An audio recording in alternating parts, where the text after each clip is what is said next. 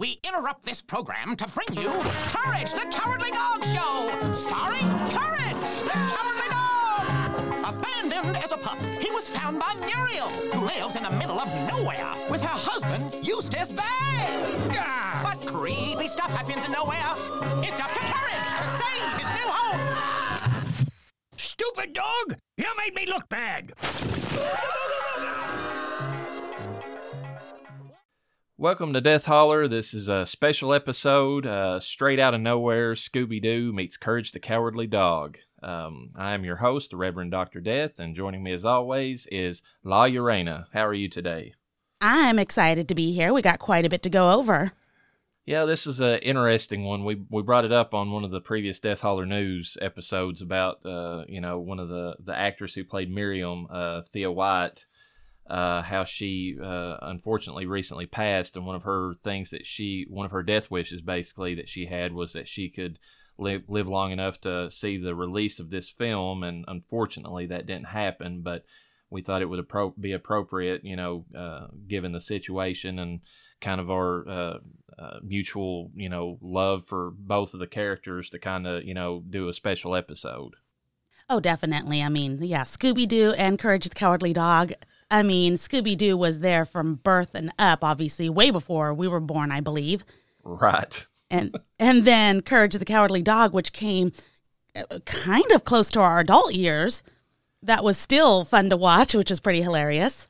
Yeah, I remember watching, I honestly, it was way past the time I should have been watching any cartoons, but there was something about Courage, and that's that I got into later on, just because of the nature of what the show was. If you're a horror fan, and you could tell the people who made that show were at least fans of the old cheesy, 50s and 60s horror, because they kind of threw some of that stuff out there, like with some of the weird characters they came out with. They even had some Lovecraftian stuff pop up on the show. So I mean, that one got me just based on the content of it. I liked it for that reason. And, of course, the art direction and the way they animate the characters on that show was really, well done as well.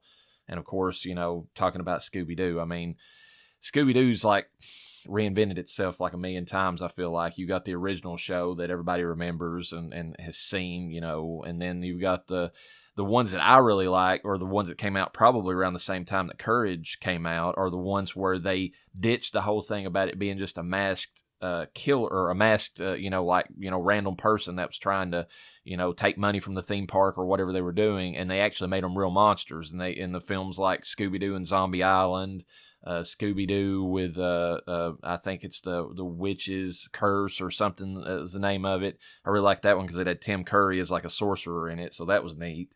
But I dug those movies as a reinvention because it was like they were so used to the characters, or so used to the villains being like some masked, random person, like some old man or something that was, and then it ends up being like real monsters and they have to deal with it. And I thought that was a neat twist on it. And of course they had the live action. Which is funny because it probably made them less afraid, because they're like, oh, well, this is just some fucking random person running this in the background. We know what's up. And then it's like, oh, there's real monsters out there. Yeah. The stakes are a lot more, intense now. And of course they came out with the live action movies, they had, Matthew Lillard, who we'll be discussing, is actually, still doing the voice of Shaggy, surprisingly, but he was in that. And I think you had Freddie Prinze Jr. and Sarah Michelle Gellar, and they were decent for what they were. I mean, they were cheesy, but I mean, Scooby-Doo's cheesy, so I mean, they fit. They were appropriate. Yeah, absolutely. I mean, not just Scooby-Doo, and I know we're not moving on to Courage yet, but you put these two dogs together. You talk about cheese and horror in one element. It was the perfect amount. It's like one of those boards. What are those boards called that have all the cheeses and meats on it? I can't even pronounce it. Charcuterie, or however they say it. Yeah, something like that. Yeah. It was a perfect mixture. But, I mean, is there anything else you want to add about, like, your, history with either of the franchises before we get into the meat of the episode? Yes, I'm going to just briefly bring up my memory of Scooby-Doo because my parents, they worked these really odd hours at a local factory that is no longer open anymore, thank goodness. But they would drop me off at my grandma's house super, super early in the morning. We're talking about maybe 4 o'clock in the morning. And Grandma always had Cartoon Network up. This was before Adult Swim, thank God, because I would have seen Adult Swim at a really, really young age. So Cartoon Network was up, and I was exposed to cartoons like the Fantastic Four, just all the old classic cartoons from the 60s and 70s. And Scooby-Doo was one of them that would come on probably around 5:30 in the morning. And my creepy ass was up just watching TV.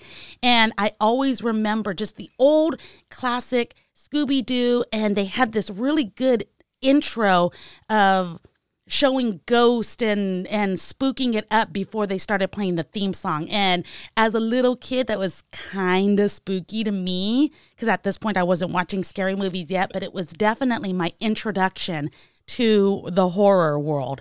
So I just really, really loved and appreciated that.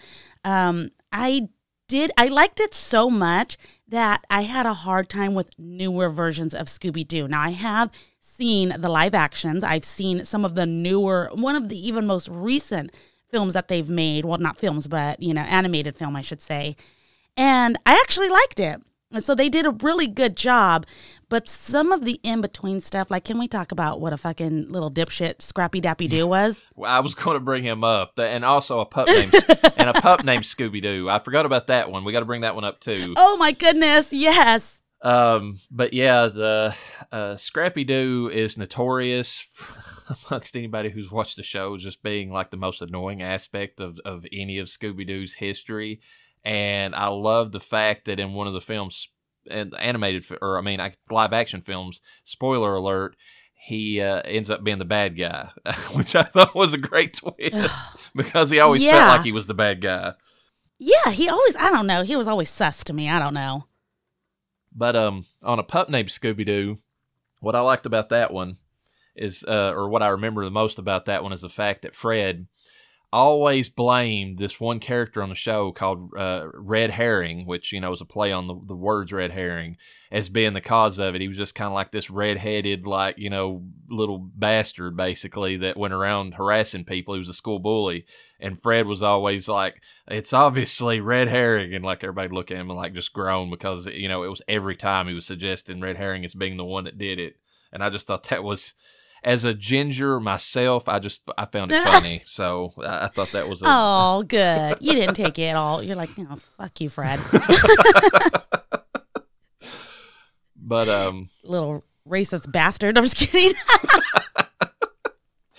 But yeah, that's what I remember. And that, of course, that actually was whenever I was kind of a kid that came out. I think that was early 90s or whatever. So that was that one I watched actually more than the original Scooby-Doo, because that one was oriented toward kids my age.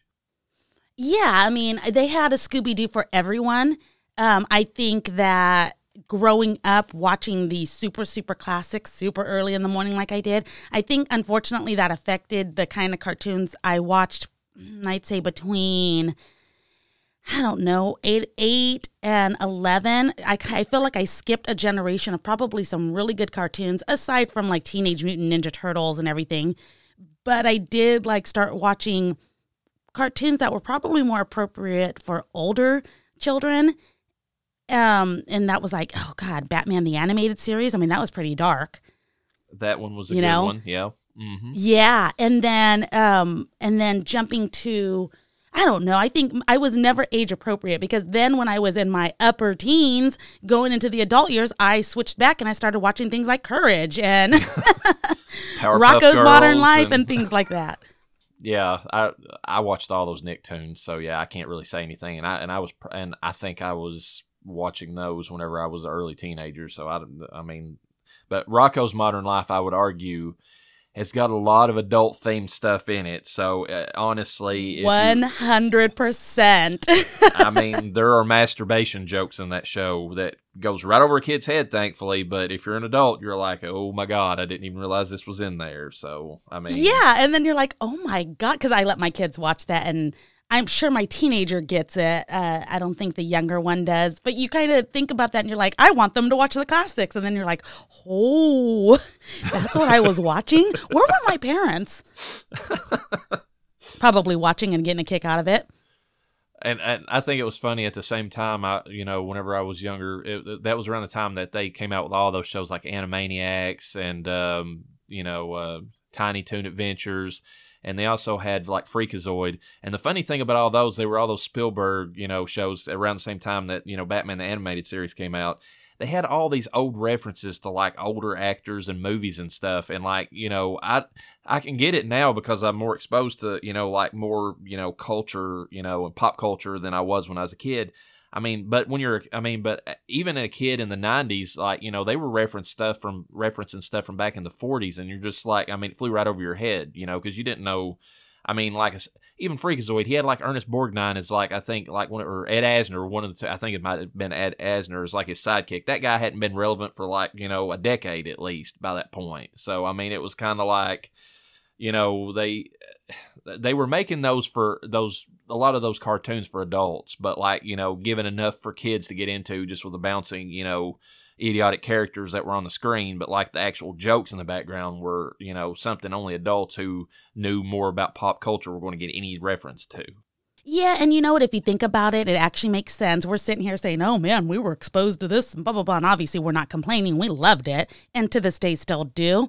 But it makes sense because if your kid is going to be plopped in front of a TV watching this show, you better put some stuff in there for the adults to at least catch on to pique their interest as well, because they're either going to have to watch it or they're going to have to give up the TV. Back in the day, it wasn't like today where you could have a TV in every room at an affordable price. There's a TV for everyone now. We have TV, sometimes 2 TVs in certain rooms of our house. Every room has a TV, which is funny because we don't watch as much TV as a lot of people do. But if somebody wants to watch something and somebody else doesn't, there are 4 other rooms to choose from. And there's tablets and there's, phones. I just think it's funny because you go back and you watch like Back to the Future, and it's funny from 2 different ways in that, because like he's in 1955 and he's talking to like his mom's family at the dinner table, and like he, and he mentions to him, he's like, yeah, we got 2 TVs, and like, his young uncle or whatever looks up at him from the table and he's like, you've got 2 TVs? Like that, how rich are you? And then you think in 1985, 2 TVs was kind of a big thing, but then like even now, like you said, like every room has the potential for a TV. It's just kind of, it's just funny looking back through the, the history of all that. Yeah, but no, I definitely appreciate the adult references in cartoons from the past because it gives us a good excuse to kind of watch them today and kind of catch on to that. And then you're like, just catching things that you didn't before and understanding now, okay, I understand why that was there. And I'm glad as a kid I was able to breeze past that. That showed I had some sort of innocence whatsoever, Who knows what poor children today, if they're watching it, I don't know. You know what? I want to bring up another cartoon real quick before we move on to this show, Beetlejuice, the animated series of that one. Oh my God. I don't want to talk about it too much, but that was a good one with a lot of horror references, and how they took that movie and were able to have how many seasons? I think it was like 2 seasons or something of Beetlejuice. Mm-hmm. It always felt longer to me whenever I go back and I watch these shows, or I look at the IMDb for a lot of these shows whenever I was a kid. Like when you're a kid, like, first of all, it's one of those things where the summers stretch on forever. Like time seems to have no like real meaning to you. But then like you watch these TV shows and you could swear there was like 20 seasons of these things. Like every day you were seeing like a different episode, and you go back and you watch them and there was maybe 26 episodes total, like over 2 seasons. And you're like, it just blows your mind that that's all that there was, because you remember so many more of them whenever you were a kid. Well, and those were the days when we had to, I don't know how you were, but I was literally sitting at home. I would get home from school and I would plop on the TV and I would count down the seconds. It was on cable TV. We had a menu. I think they still have it too, where you could watch what was playing. And I would wait. I believe it was Fox where I watched most of my cartoons. And I would literally watch the time count down till 3 p.m. when my cartoons would come on. So these were the days where they weren't there to stream, obviously. You couldn't just watch 26 cartoons in one day. You literally had to wait every week for a new episode to come out. And the anticipation was so much, but it was so worth it. Yeah, and you had to wait that long, and then sometimes, and this, not to bring up another one, but it's just one that came to my mind because you said that, the real Ghostbusters, that came out. Oh yeah, that was so good. And I mean, it really was based on horror stuff. I mean, but I mean, it was one of those things where, like, you would, as a kid, you would, like, see an episode, and then, like, it would be so long, it would feel like until the next one, that even when they did repeats, like, it never dawned on you as a repeat. It's like you was watching it again for the first time. Like, something in the back of your mind was telling you, it's like, maybe I've seen this before, but, like, no, you were just like, oh man, it's back on. Let's watch this. Oh my God, those were definitely the days. All right, shall we move on and start talking about this here episode? I believe it's time. So, all right. I'll start this out because you're probably going to have to carry me on this episode, as I've told you, off air. Like, there's a lot of this that's like the typical. I mean, and it's common with Scooby-Doo, especially, where it's a lot of literally running along a hallway into different doors. I mean, they got that gag in there, and we'll get to it.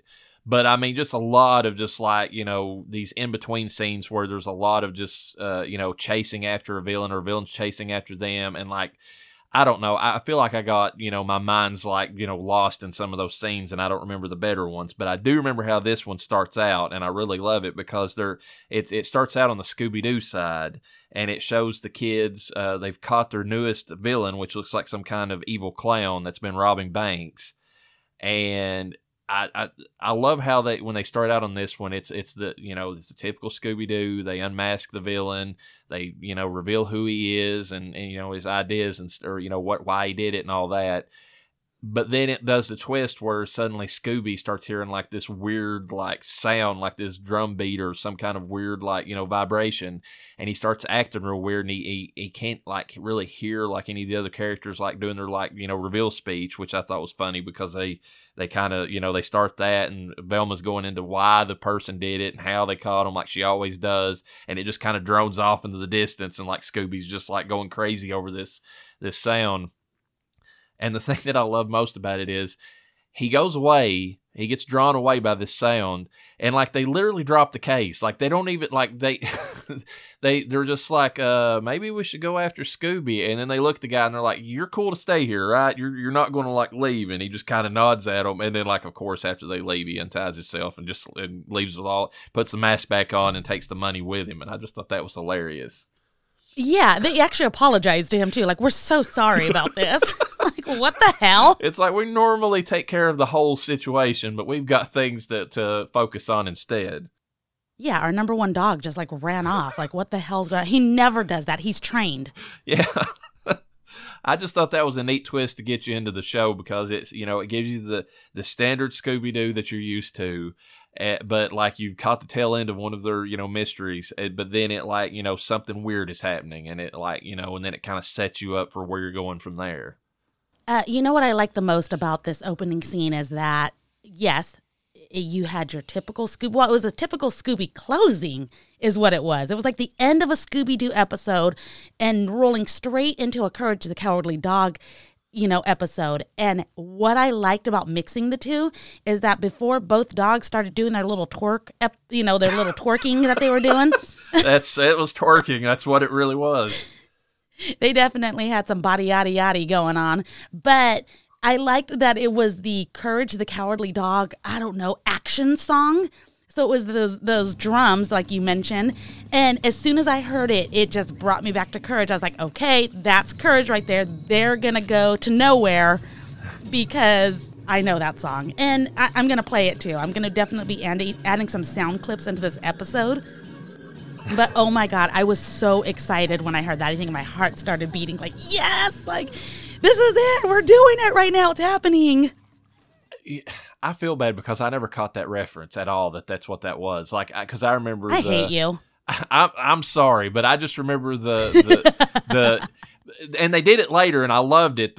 I remember the way that the show started all the time, and it was with that announcer, and it's like, "Welcome to nowhere," like he's got that announcer voice, and he comes back in like the middle of the episode, and I'm like, "That's what I'm looking for with Courage. That's what I'm missing."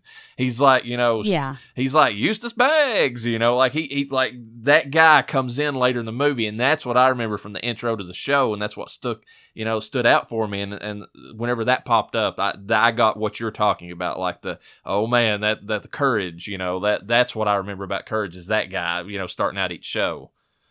But, oh yeah, and I did. There wasn't that like there was a part in the middle of the movie where not middle. It was like actually towards the end where it was it the governor or one of his assistants, the mayor, that kind of talks about nowhere. Creepy things happen in the middle of nowhere. Well, they were in his mansion, the governor's mansion, or the mayor's mansion. It was the mayor. And I think Velma or one of them came across like a videotape about nowhere, and they started playing it. And that's where the announcer guy comes in that always announced the intro to the show. Yes, I was so excited.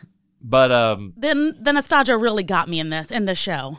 Yeah, this movie. There was definitely parts of it that really got me, and that was one of them whenever they brought that up. And of course the Scooby-Doo opening, or opening/closing of the, what a regular Scooby-Doo would be. But I like the fact that whenever they go into nowhere, like it's, it starts out with just Scooby there, like whenever he first comes upon the farm, that, when you see the farm, you're like, oh man, this brings back memories, like that was another bit of nostalgia whenever you see the Bags, like household basically. And then, then he starts hearing that sound even more. And that's whenever Courage actually comes out because he's drawn to it. Yes. They both know, they both have that doggy senses. I mean, did you want me to continue going through this and we can comment as we go? Yeah, go right ahead. I mean, you have the typical Courage. When Scooby was doing his thing and making his way to middle of nowhere, you basically got Courage that is dealing with, I don't know if I'm pronouncing this properly. Is it the cicadas? Cicadas? Cicadas. Cicadas. Thank you. I was like, I'm going to say this wrong. I'm going to delete that. Ain't nobody ever going to hear it. So you got Courage. You got Courage dealing with the cicadas. Is that how it's? You just told me. Is it cicadas? Cicadas, yeah. Okay. You got him dealing with that. And, of course, Muriel and Eustace have no fucking clue. It's always literally happening right next to them. It's always right behind them. They never have a clue that's going on, and it's always Courage that saves them from most of the time saves them. I mean, there was a few episodes I remember where one or the two of them, usually, Eustace, ended up getting whisked off into, oblivion or, somehow killed, but they didn't make it seem that way. But he something bad happened to him, and it was just, cowardly, the Courage the Cowardly Dog, and then, Miriam, left at the end of the episode, but most of the time it was just him saving them. So that's kind of, and they had no idea that it was going on. Yeah. So, the dogs, they meet, obviously. They're doing their little twerk thing. And then, of course, the Scooby Gang and Muriel and Eustace, they kind of basically have a basic meet and greet and get to know each other. Nothing too fancy there, but you can tell that Muriel's excited to have some people in town, which they literally live in the middle of nowhere. So I would be excited too. Yeah, she's, Muriel's interested in seeing the new kid, the kids, and getting to meet them, because she has, it's kind of sad. It's like a, typical old person, that's kind of, don't have any family around or anything, just wants somebody to hang around with and, share stories with. And of course, Eustace is just an old mean bastard, and he don't want to have anything to do with them at all. So. Oh yeah. Shocker. In this scene, you kind of have Daphne and Muriel kind of, I don't know, exchanging riddles of sorts, or throwing riddles back and forth to each other, which they kind of do throughout the film. And so that was some kind of, I don't know, they had a lot of communication through riddles, if you will. One thing I want to throw in here is that whenever they introduced Eustace, I knew for a fact that wasn't the original actor's voice that did that, because he sounded off to me. I don't know if you felt that way, but as soon as I heard him, I'm like, not quite there. That's not quite him. And I looked it up, and it was different from the guy who at least started Courage. I don't know if that guy followed it all the way through, or maybe they replaced him with that guy eventually on later in the show. But the voice of Eustace is different for anybody who, remembers that. At least I noticed it. Okay, you know what? I didn't at first, so that's a good catch. But now that you're saying it, I will say that every time that Eustace did the ooga booga booga, it didn't sound the same to me. When he'd put on the scary mask and he'd be like, ooga booga booga. Let's make let's just go ahead and address that right now. The first time he did it, nostalgia, worked out fine. Absolutely. The 1000th time that he did it in the movie, it was a little stale. They should have. I mean, they really went to that well too many times. I got to throw that out. They did it way too many times, and you knew it was coming because it was like, hold on, real quick, let me put on this mask, booga booga booga, and it's like, okay. Well, the thing is that bothered me about that is I remember there was more about Eustace, at least in my mind, than him just doing that. I mean, if nothing else, just the fact he was a mean, grumpy bastard. And I don't know why they have to keep going back to that. It was like, yeah, that may be one of the few things that brings him joy in life is scaring the shit out of people. But like, I mean, like the one time he's already done it like 3 or 4 times in the movie, and you're in the mayor's mansion at this point, and he like just whips one off the wall and like does it. And I'm just like, man, why do they keep, I mean, this is a little much now. I mean, Yeah, we understand that you don't have any kind of, interaction for Eustace to go through, but this is not all he's good for. They could have. They really stuck to the basic. He could have just ran off for a while and nobody would have noticed. Well, they kind of did that with him for a while because he, like you said, his whole thing is he's just kind of off in the background in action, doing nothing through most of Courage. But they could have gave him something else to do. I mean, I don't know. I felt like that was a little too much of a play to, nostalgia. They were just like, well, what are we going to do with him? Ooga Booga, 14th time? Yeah, okay. Let's do that. Genius. You're on the board. Yeah, that was, it got real old with Eustace. I mean, the first time was cool. Second time I was like, okay, that's enough. Third time was like, enough. And then it rolled into 500 times and you're like, okay, I'm over it. Eustace, could you have gone over the cliff with your truck? I do want to throw in here, because we kind of, just talked about the cicadas. I like the fact that, let's see, Velma was still trying to give like a scientific reason behind why they were like that. Like she was refusing entirely to give up all of her ration. Like there's no such thing as magic. There's no such thing as monsters. There's a rational reason why these bugs, and I thought that was a good twist. I wanted to comment on that, the fact that they made it a bug, but just a bigger bug, because that allowed her rational, mind to be able to move into the story easier than it would have if she just started out with like cats or, the duck guy or whatever, like starting out immediately. It's like, what the fuck is this? Like she would have never been able to transition into that without like having the, a monster that was just basically a giant bug, that could be like, well, exactly. And let's be honest, the Scooby Gang, they're definitely from California. We don't have bugs that are that big out here. Okay. We keep them at bay. We know what's up, but you go down to the South, which is obvious, probably not obvious where Eustace and Muriel live, but they don't live in California. I always imagine them. Go ahead. I always imagine them living in like maybe Nebraska or Kansas, one of the flat states, because like you see no mountains at all. Like, I mean, as somebody who lives in the hollers of Appalachia, like there's no land out here that looks like their land. I mean, because if you don't have like some kind of hill somewhere, it don't look normal here. I mean, but so every time that was something I was going to bring up. I don't know where nowhere is supposed to be, just basically anywhere USA, but it really looks like one of the Midwestern flat states. Yeah, and we do have a nowhere out here. I mean, not literally a nowhere, but it's middle of nowhere out here that would make sense, but they don't have the big bugs. And it seems that in Courage, we've seen that a few times at least, where they have these crazy sized bugs. And I hear that that's a thing in other states, and that's something that I mentally need to prepare myself for. So moving forward. that is a thing. There are pretty big sized cicadas. There are pretty big sized locusts. They just recently came out and terrorized a little bit north and west of here. So, I mean, they are a thing.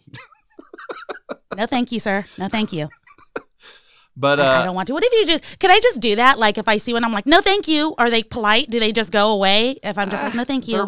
They're mostly, they don't really do much. I mean, they're scary based on their size, but I mean, if you leave them alone, they're fine. They're just kind of gross because they leave like their big ass body carcasses like hanging on trees. And you're like, what the fuck is that? Like when you go out to your like trees after they've been around, and it's just kind of this gross, like if you think about like, They're ecoskeleton. It's what it is, but like it reminds me, what I think of They're is like exo. that. Yeah, like I think of the Aliens movies. Like, you know, they got their eggs and their eggs crack open and it's just like this nasty mess that's left in where the egg was at. That's kind of what it looks like. It's gross, but like, you know, hey, the Native Americans ate them. So, I mean, like, you know, they're apparently a good protein. Yeah, they're a good protein source. So there you go. Oh my God, my daughter would collect them. I could just see it now. She'd have a box full of these exoskeletons. Blech. No, thank you. Yeah, I'm just gonna have to say that now. I can see that. That would probably be a thing. But get back into the show. I did like the scene where Muriel baked them cookies, and I apologize. Yes, and this was the scene that wasn't this the scene that like Courage and Scooby were fighting off like something coming out of the sink. Yeah, some kind of like hairy, like I don't know, like drain monster We'll just or call it a something. hairball. Yeah, like, Yeah. Blech. I almost expected it to be that one hairy monster from like because it's a Warner Brothers 2, the old Looney Tunes cartoons. You know, the big red, you know, hairy monster. Oh that, yeah. I almost expected it to be. I liked him. Yeah, I almost expected it to be him, but they didn't bring him into that. So. Yeah, okay. Well, did you get the impression in this scene that nobody noticed until Shaggy got attacked? Yeah, basically it was like the only the dogs were seeing it. Everybody else was, you know, just like they always are, something about nowhere that, you know, you never see. The only people only the animals tend to see for some reason the you know, the weird stuff that's going on, except, you know, Shaggy's close enough to Scooby, probably in both hygiene and demeanor, that Yes. that he was, you know, he got brought into it. So and that brought in everybody else as a result. Yeah, so they get it taken care of, and then, like, Muriel just basically tells the dogs, okay, go watch some TV. So they go off and they have some, I don't know, interaction with Eustace, if you want to call it interaction. Mostly just him complaining. And that's about the time they kind of get the invite for dinner to go over to the mayor's house in the middle of nowhere. And what I liked, this happened multiple times, is how often Eustace brought up that he doesn't remember voting for this guy.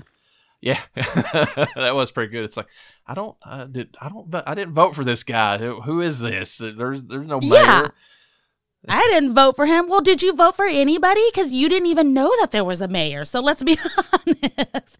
And not only that, when they get to dinner, which I'm not skipping too fast over, I'm just kind of, they get there, the mayor's like, I don't remember inviting you, but hold on, you know. And he's like, well, I don't remember voting for you, so we're even. And I was like, ooh. Burn. The one thing that, I mean, because that scene transitions into one of the scenes that I was talking about earlier, about it was just this extended drive where Eustace refused to get in the mystery machine, and he had to drive his old beat up, you know, jalopy. And of course I love that. It's appropriate, and that was a good use of him because that's definitely what he would do. But so they put like the two dogs in there with him, and then everybody else is riding, you know, in the mystery machine. And there's this big extended scene where there's like this queen bug or some queen cicada that's the size of a human being that like basically kicks Eustace out of his own truck and takes over, and it's just a lot of back and forth across this, which it's funny. It transitions from Kansas into basically like the Grand Canyon at this point, is what I thought was weird about that scene. Like, yes, I was good. I didn't bring that up when you were talking about it. Like, there's no real hilly areas, and I'm like, well, we get a scene. But usually in nowhere, like what you remember the show, there's not any of that. It's just like, it's kind of weird. Oh, absolutely. It's like they threw this in there just so they could have like these death-defying scenes of like the mystery machine and the you know, Eustace Jalopy kind of careening off the side of these plateaus and everything, and it just kind of goes on a little too long. From my own personal opinion, like they could have cut it down probably about at least 5 minutes, and I would have been fine. Yes. If they had kept it at maybe like 2-3 minutes tops and still had it ending with Eustace's truck where it was, which was fucking hilarious, because he's like, my truck. I don't know why I got such a kick out of that, because that is such a like elderly man thing. He's got his old, like you said, beat up jalopy. I like how, I believe it was Shaggy who was like, I mean, it might still be okay. And then it gets impaled. Yeah, and he's like, it's like, really not that bad. And then it explodes. Yeah, Shaggy's typical, like, it could be fun, man. And then all of a sudden it blows up. Yeah, that was, I liked that, probably because the scene went on too long, and I was like, okay, let's just end this. The first time I watched this, I told you, I was at work, shame on me. There was no adult supervision whatsoever. So I'm sitting here watching it, and every time I'm kind of working and looking, and every time I look up, I'm like, is this still happening? Can we, what? We're still in okay, we're driving. All right, this is happening. Oh, there's the queen bug. I'll be honest with you. This is one of those scenes where I pulled out my phone and I started like doing other things, waiting for it to end. So, I mean, I hate doing that. Yeah, I started working. Yeah, I mean, I hate doing that with movies, but like it really did go on too long. I mean, I don't know. I mean, and I feel like we have more attention span than kids do nowadays. I don't know how this would play out amongst kids. I just feel like it. I mean, you know, because they didn't do that in the show. Like the shows were so, you know, that because of time constraints, they had like this kind of scene would have played out like in about 2 or 3 minutes, would have been over with. They would have been on to the next thing. But they didn't. I don't know. I don't understand why. I mean, it feels like padding to me. It feels like, okay, we've got a certain runtime we've got to hit. What kind of things? Let's make this chase scene last like twice as long. It's like, okay, sounds good. Ooga booga. Oh, God.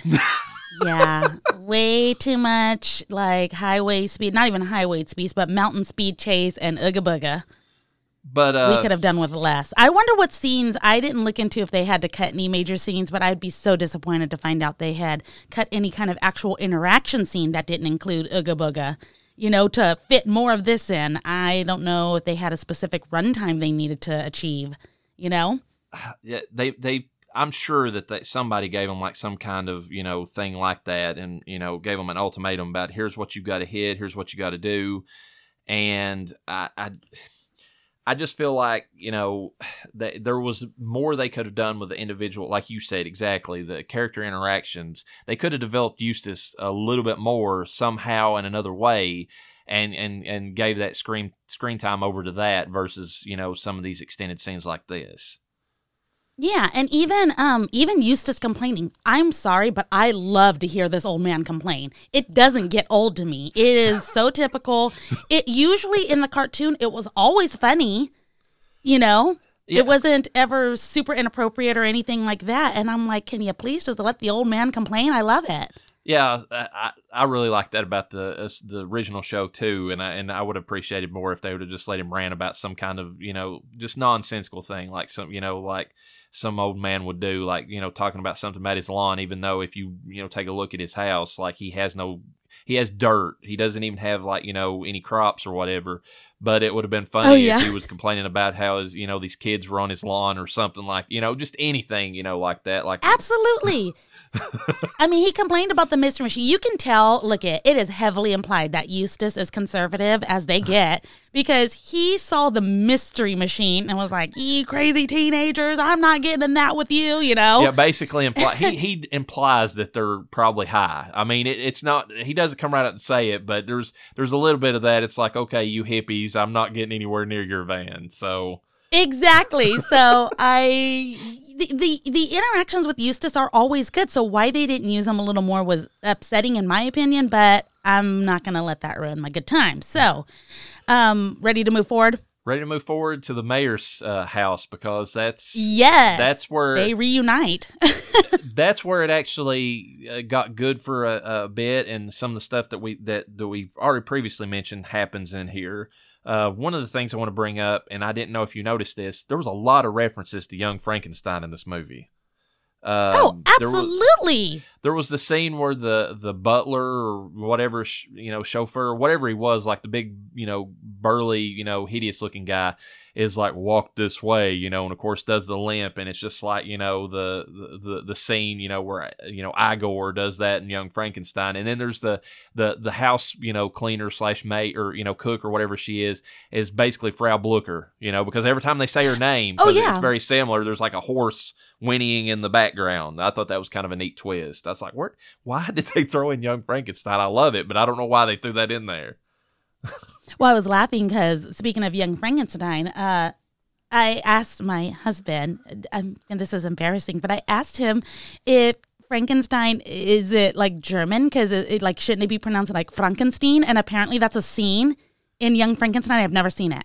Oh my God. Yeah, you need to watch that this Halloween season. Yeah, he's got, in the movie, he's like the American descended, like, you know, great or grandson of, like, you know, the of Frankenstein who made the monster. So, and he's in the medical field himself because it's implied that, you know, their family's good at surgery and that sort of thing. And because, you know, everybody knows about the history of his family, he's trying to get away from it because it's a dark history. So every time they say, you know, Dr. Frankenstein, he's like, it's Frankenstein, you know, like he wants to distance his name by making it actually what it would probably be pronounced in German, you know. Yeah, which was pretty funny. I mean, it would, and the reason why I bring this up is because I believe that the host or the butler, whatever he was, I think his name was Herr Glockenspiel. Not sure. I saw it in notes somewhere. And I'm like, that's everything. It was heavily implied that the staff was German in this mansion. That is true. I didn't, because they did have him, and then, you know, the Frau Blucher stand in. And just going back on that, the Young Frankenstein, the reason it's Igor in that movie and not Igor is because he goes through that whole thing again with Igor about how it's Frankenstein and not Frankenstein. And whenever he says, you know, Igor to, you know, the character, Igor, just to piss him off, it's like, it's Igor, you know, so. Oh my God. Just to spite. Yeah, just kind of, you know, as a spiteful thing. But there's a lot of good scenes in this one, and in the mayor's mansion. I like the there's at one point where Scooby, it's a little bit later on, but like Scooby and Shaggy and I believe it's Courage are getting chased by some of the cicadas, and they start doing, and they're getting chased by something else. I can't remember. But they start going like in and out of the doors in the hallway or whatever, like typical Scooby-Doo, you know, like, yes, like they go in one door and appear at like the top of the screen on the way back, you know, and they're barely missing these, you know, monsters at the same time. That one worked for me, even though it was one of those ones that could, you know, felt a little bit longer than it should have been, but it was not by much. It was close to what it was. Just like they kept that one short, and I liked that. I was waiting for it. I was waiting for that scene to happen. So when, yes, in the mansion, or when they were basically, I want to say that at that point it was like after dinner or whatnot, where they were told that there was a museum wing of the house. Right. Yeah. And they had. So I felt like that was appropriate. Since you mentioned the dinner, I have to go through that. I love the fact that they had Scooby and Shaggy and Eustace and, you know, Courage all bonding over food, basically, because Scooby and Shaggy had to make their traditional Dagwood size sandwich or whatever, you know, like that's stacked like 3 people tall. And yes. And then Eustace even has to admit that it's pretty good, but I like the fact that he's like, you know, later on in the movie, he's like, it could have used more mustard, you know, agreeing with Shaggy. Yeah, you can't not have Eustace not complain, I should say. But he was agreeing with Shaggy at that point, because like when Shaggy, you know, puts all the mustard and stuff on it, Eustace is like, too much mustard, you know, like, and then later on, like he's trying to eat the sandwich and he's like, it could use more mustard, you know, like I like that little throwback. Of course, there's a scene where, you know, Fred and, you know, Daphne and Muriel and Velma, they're all like trying to investigate, and that's where they come across the room that's got the announcer from the beginning of Courage or whatever that tells them about Nowhere. It gives you the history of the place, kind of why it's the way it is a little bit, you know, and I thought that was a good little tie-in. Oh, absolutely.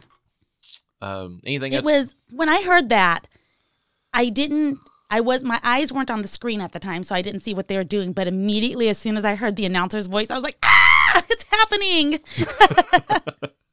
And then of course they're the ones that ends up finding like the like the weird machine down below that's like transmitting the signal to out there. Oh yeah, it's like attached to a meteor. Yeah, and of course that's being used to cause everybody to be hypnotized to bring like gold and jewelry and all kinds of stuff, including the guy from which I thought was good to call back to the beginning of the episode, the evil clown bank robber. He has to pick up all the bags of money that he's got and bring them, which eventually to Eustace of all people.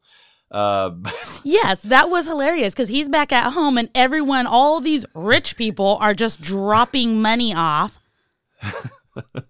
We'll get into that. That leads into something that I want to talk about in a little bit more detail. But yeah, they find that, and then I don't know. Is there anything else that you remember about any of these scenes that stood out besides the fact? I mean, besides what we already mentioned, I think that's what stands out to me from it. But there might have been something I was missing.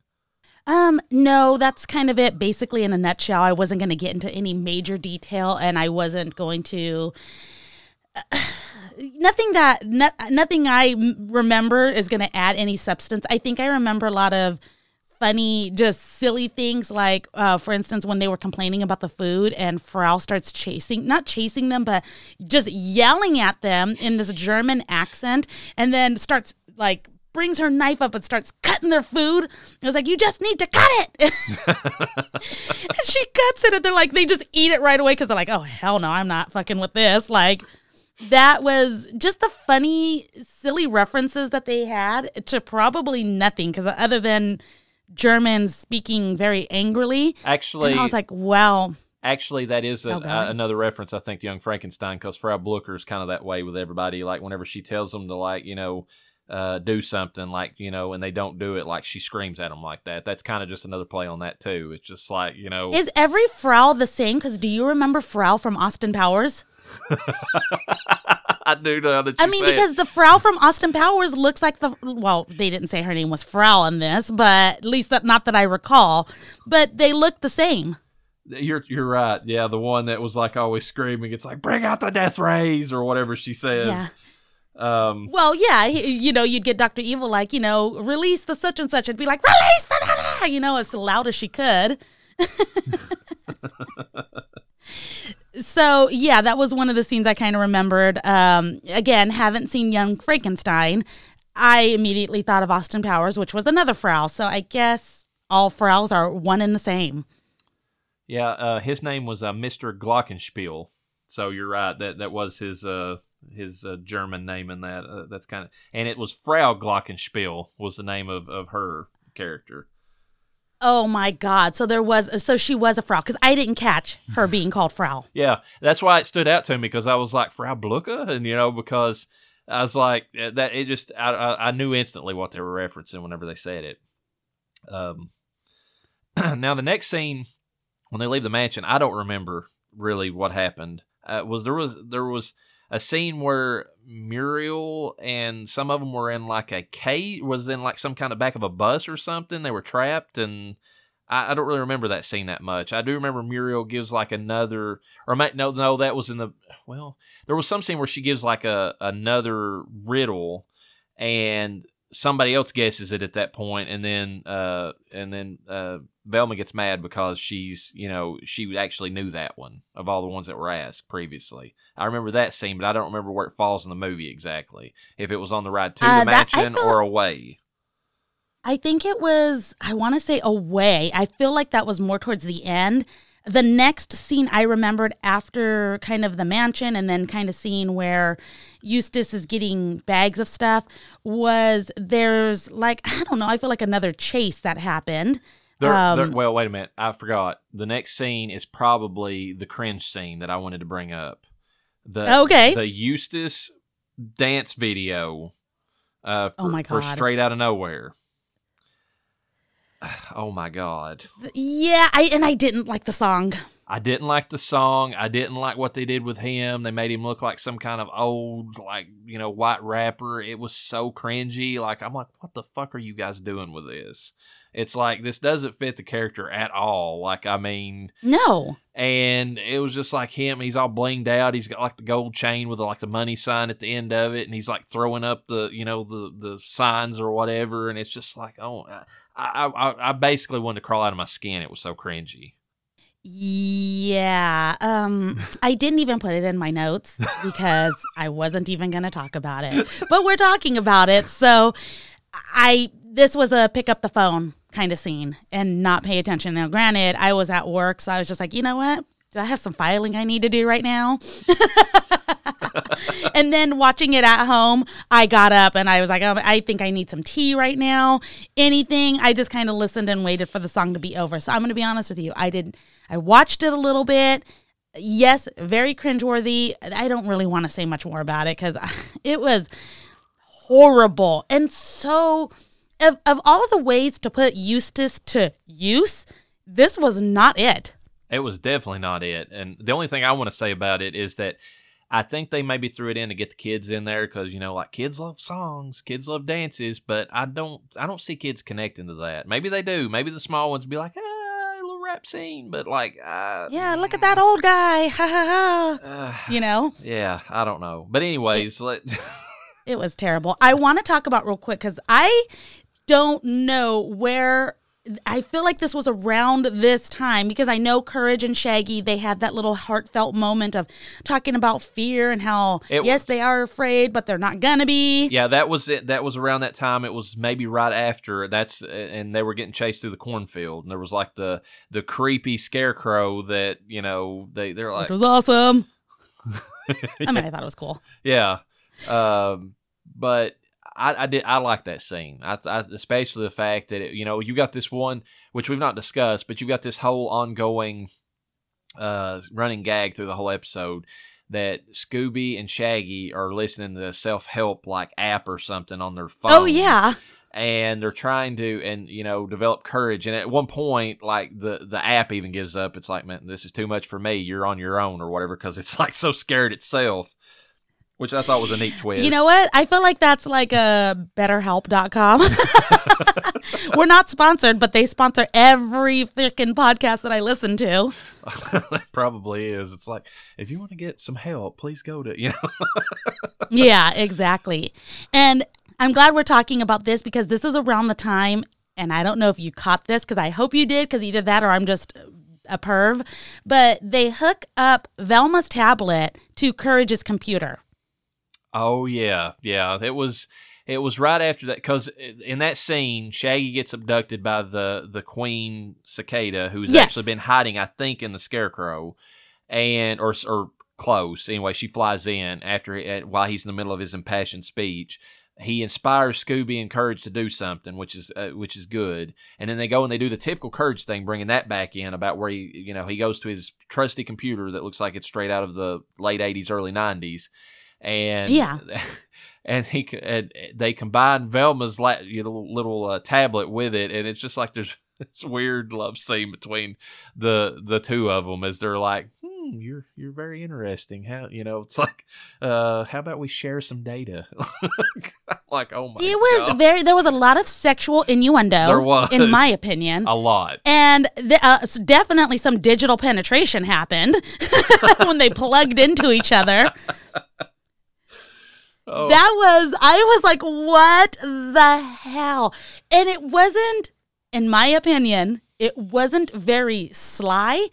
It was very out there. It was very blatant. It wasn't like in Rocco, since we've discussed that previously. There was a scene in Rocco where the turtle character was like talking about turn a page, wash your hands, which is basically, supposed to be a subtle hint at like you're reading a porno mag and it's covered in, what, and you're having to wash your hands because of it. It wasn't that level of sly. It was literally just like, we're plugged in now. Let's share some data. Like it was very overt. Yeah, I was like, okay, that's bold, but I was giggling, so I enjoyed. I could not be quiet, and I was having a hard time around the kids because I was like, if I start giggling, they're gonna know that that's something that they should be focusing on. Yes, and especially my daughter, and she was chuckling, so she definitely got it. Thankfully, flew right over the younger one's head. But I was like, "Oh my God, this is terrible." In the best way. I wouldn't have removed it at all. No, I did like that scene. And like I said, it goes back to the original Courage because that every episode had him consulting in the computer basically. and because that was really the only person besides him that knew anything was going on in his show, and so that was what he had to do. And of course, if I remember, go ahead. No, go ahead. I was just going to say that the only thing that they really get out of that whole scene, though, is the fact that I think they locate where the meteorite's currently at or something. It's really all they get out of all of that stuff. Yeah, basically, I would say that it got pretty scientific for just a moment, literally, just like a minute, where they kind of explain. You kind of mentioned it, where it kind of talks a little bit about how it was working and how it was controlling. I want to say that happened during the scene. Yeah, I think it did. Now that you mention it, because it was talking about how it used like some kind of rays or some kind of dark matter to control like the change reality or something like that around it, and they kind of went into some of that stuff, and it actually, in a way, now that you mention it, this is a good point. It actually gave an origin to Nowhere. Like the show, I don't think ever had one. Like it was just basically weird shit happened in Nowhere and nobody knew why. This gave a definitive reason why, because that meteorite has been there since the dawn of time. Yeah, right under, I think, Eustace and Muriel's house. Which is why they always got the weird shit happening at their place. Yeah. It did also, and I don't know if that you caught this, it heavily implied how the media is responsible for a lot of brainwashing. I heard that at least once or twice, and not in those specific words, but like I said, heavily implied. They mentioned the media a couple times. Did you not catch that? I probably missed that. Like, to be honest with you, I really did. And if I did catch it, it was one of those things that kind of just, was gone, like, after I watched it. But I think I do remember you saying that now, remember it saying that now that you mention it, because of the fact that in the episode, they talk about how, like, it was always covered up. Like, everything that happened in Nowhere. It was like the kind of going the conspiracy theory route, but, like, basically everybody knew this stuff was happening, but, like, the media and the government would basically move in there and be like, nothing to see here. This is what happened, and then, kind of, brainwash everybody into believing that's what it was.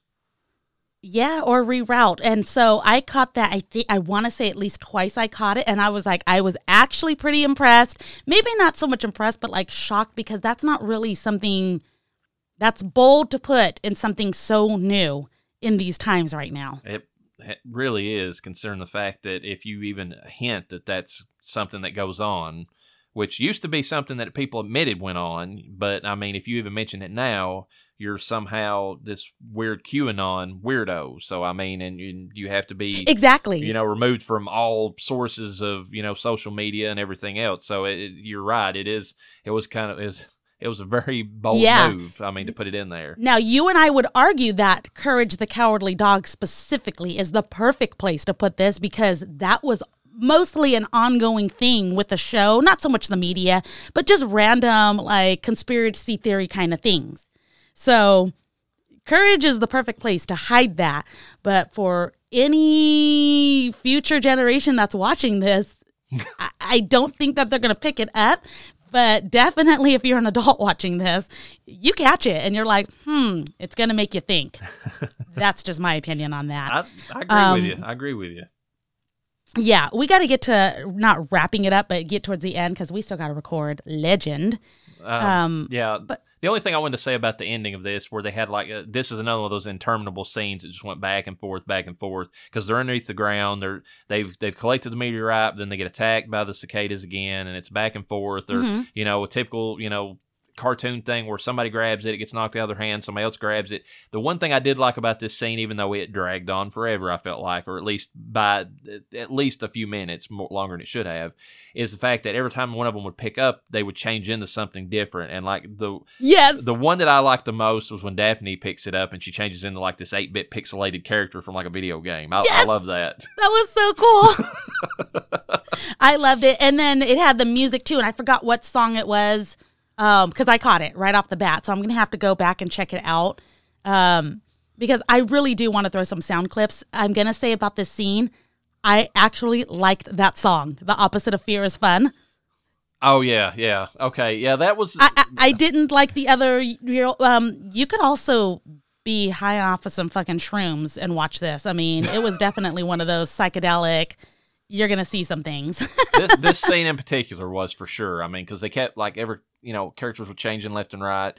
They have the bright colors. You had the bright colors. The gravity was being reversed. They were flying upwards, and I mean all that stuff. And then of course, I mean, I don't know if you want to mention anything else about that, but then you get to the end of the movie where basically you get the big reveal that the mayor the whole entire time was like two of Courage the Cowardly Dog's biggest villains, which was like Cats and I don't know why I can't remember the duck names guy or Duck LeQuack. Duck LeQuack, and they were basically in that suit. And like everybody was like, "What the fuck? Are that a talking duck?" Like that's where it finally hit for Velma. Like she'd seen all this shit before, but she could kind of halfway. A meteorite's explainable, giant bugs are explainable, but you got this weird, Satan-looking cat and this weird talking duck. That was too much for her. She was out at that point. And yeah. And then of course the government comes in there and they're coming in to sweep it all up and take the meteorite with them for, I assume, nefarious purposes, but that's my natural distrust, and maybe that's what I was thinking too. Because they're kind of not them. I wouldn't say the masterminds behind it, but I want to say it was implied during the very, very end when they're having that disco dance scene that I was going to use it for this, but it makes a good disco ball, Yeah, it's like, I was going to use it to manipulate people's minds, but hey, let's have a little dance off. It's like, I mean, it's a neat way to wrap it up for the kids, but I mean, you're sitting there, you're like, damn, as soon as they get this meteorite, everybody's fucked. Yeah, either that or the meteorite has control over them and they're fucked, which means we're fucked. True. Death Holler is not intended for young children. Listener discretion is advised. I don't know. Let's go. Let's talk about our feelings on this. You want to go first? I'll go first. If we're going to give these ratings, and I didn't know, we've not discussed this to see if that's what you wanted to do. I would probably give this a 2.5 out of 5. It was, to me, it was fun to watch the first time through, but it's just like I told you off air. It's not one that I'm going to go back and want to rewatch very often. And there's a couple of reasons why. The cringy Eustace scene for sure, the interminable, running, chasing scenes or whatever that drag on a little too long. And I don't know, it felt like it was missing a little something more. Like they could have took some of that stuff, trimmed it out, and had more of the interactions like Muriel at the table with the kids or something like that kind of brings like a little bit of joy to the movie. If they would have had one or two more scenes like that, I think it would have bumped it up a little bit as far as something I would want to go back and rewatch. But it mainly just made me want to go back and rewatch the series that inspired it. Like I wanted to go back and watch Courage, the original show, and I wanted to go back and watch, especially those which I want to watch anyways for Halloween, but the Scooby-Doo monster movies where they actually, ran into monsters. I wanted to see those more than this movie, and that's kind of where I ended up at with it. Yeah, I agree with you actually on everything. I am, however, going to give it a higher rating because I just enjoyed this so much. And I've watched it twice, and I would definitely watch it again. I think that's just my immaturity level. Like I said, I could not stop chuckling the whole time I was watching this, except for obviously the cringe scenes, which we discussed. But I enjoyed it so much that I could overlook those. And I do agree with you that there was something missing. Like there could have been more. It was 78 minutes long, and I don't know if that includes, the ending credits and everything, which weren't super long. But there was definitely things that could have been removed and had more in-depth scenes. Like I said, more interaction. Could it have been a little scarier? I feel like it could have been a little creepier because Courage the Cowardly Dog, there were some scenes, or not scenes, there were some episodes that were creepy as fuck. I agree. Things that kind of just made you cringe and creep, not cringe and, that was a dumb scene. I agree about that about Courage because like on the original show, there was, they gave that show time to breathe. Like even though it was a short show, there would be like scenes where there would be like just this, like where it's in nowhere, like there would be nothing, and like Courage would be kind of like trying to investigate, and there would be just like this creepy like wind howling or something like that to kind of set up the mood for whatever's going to pop out at him next. And they didn't give this movie any time like that at all. Like it was, No, it was bam, bam, bam. Scooby Doo, like, you don't have that. Right. Scooby Doo, you didn't have that. So you have when you're mixing two worlds. Let's briefly bring up Scooby Natural. You brought two worlds together. You brought the naivety, innocence of Scooby Doo mixed with supernatural. You're talking about two completely different worlds. And in that show, you had actual murder, you had cussing, you had Dean Winchester flirting with Daphne, wanting to get in that skirt. If they could do that, mixing two kid cartoons, technically, you could have, again, the slight innocence, if you will, of Scooby-Doo, because they're not completely innocent. It's heavily implied that, at least Shaggy and Scooby are smokers and snackers, cereal smokers and snackers. And Fred and Daphne are definitely always breaking away for some reason, and, there's always that hint. Naughty teenagers. And then you got Courage, which always had a decent amount of creep factor to it. It feels like they were afraid to really go that far into the creep factor. They wanted to keep it more kid friendly. I get it. But I mean, Courage was always intended for kids and still was creepy. So I don't know why they held back, but I'm still going to give this a 3.5, 4. Because like I said, I would watch it again. And it does. You're right. It makes me want to go watch Courage more again, which we do have access to that. And I think that's a good thing. I think this movie really brought it back for at least some of us true fans, I agree with that, and I think you might have hit the reason why I'm kind of like down on this, because you have two properties here, both I think are both owned by Warner Brothers, that could have they're the best matchup that Scooby-Doo has ever done with anything, period, as far as like tone goes. I mean, you couldn't. It's a another show about a dog that's like the central thing. It's a they're both about kind of the supernatural, but at least scary themed things. And they should have just meshed better. Like I think that's my biggest issue. They didn't allow the two best parts of the show to really, outside of some of the nostalgia stuff, to really integrate and create like something better from the two. If you understand what I'm saying. Yeah, I do. But is there anything else you want to add before we check out for this episode? No, not in terms of Scooby-Doo, middle of nowhere. I definitely, despite our different scores, I think we can agree that folks should check it out for themselves. I do think it should be watched at least once, because especially for fans of either, especially if you like both of the shows, it's a neat little throwback.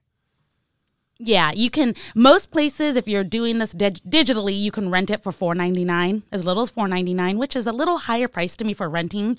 I bought it for $9 because I'm like, I'm going to use it again. I'm probably going to, clip some audio from it. That's just an investment on my end, I and then the kids are going to want to watch it again. $9. I mean, it's something. Okay. I'll eventually go back and watch it. I mean, it's just one of those things that I don't immediately want to go back and rewatch. Yeah, and I don't necessarily blame you. You and I have different, I don't know, I think it's good. We have a good opposites type interest in horror. So, I don't know. Look at me, I'm still giggling about this show. I really liked it. So with that, we'll call this episode. Thank you for listening, and look forward to our next episode where we review Legend. And with that, peace be with you. And with your spirit. If you're in a situation and just can't find the nerve, there's no need for contemplation, just a taste for the absurd.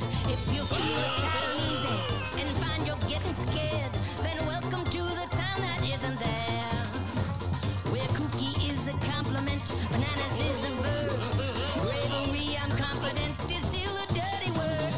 Yes, everywhere is nowhere before the somewhere comes, and the opposite of fear is fun.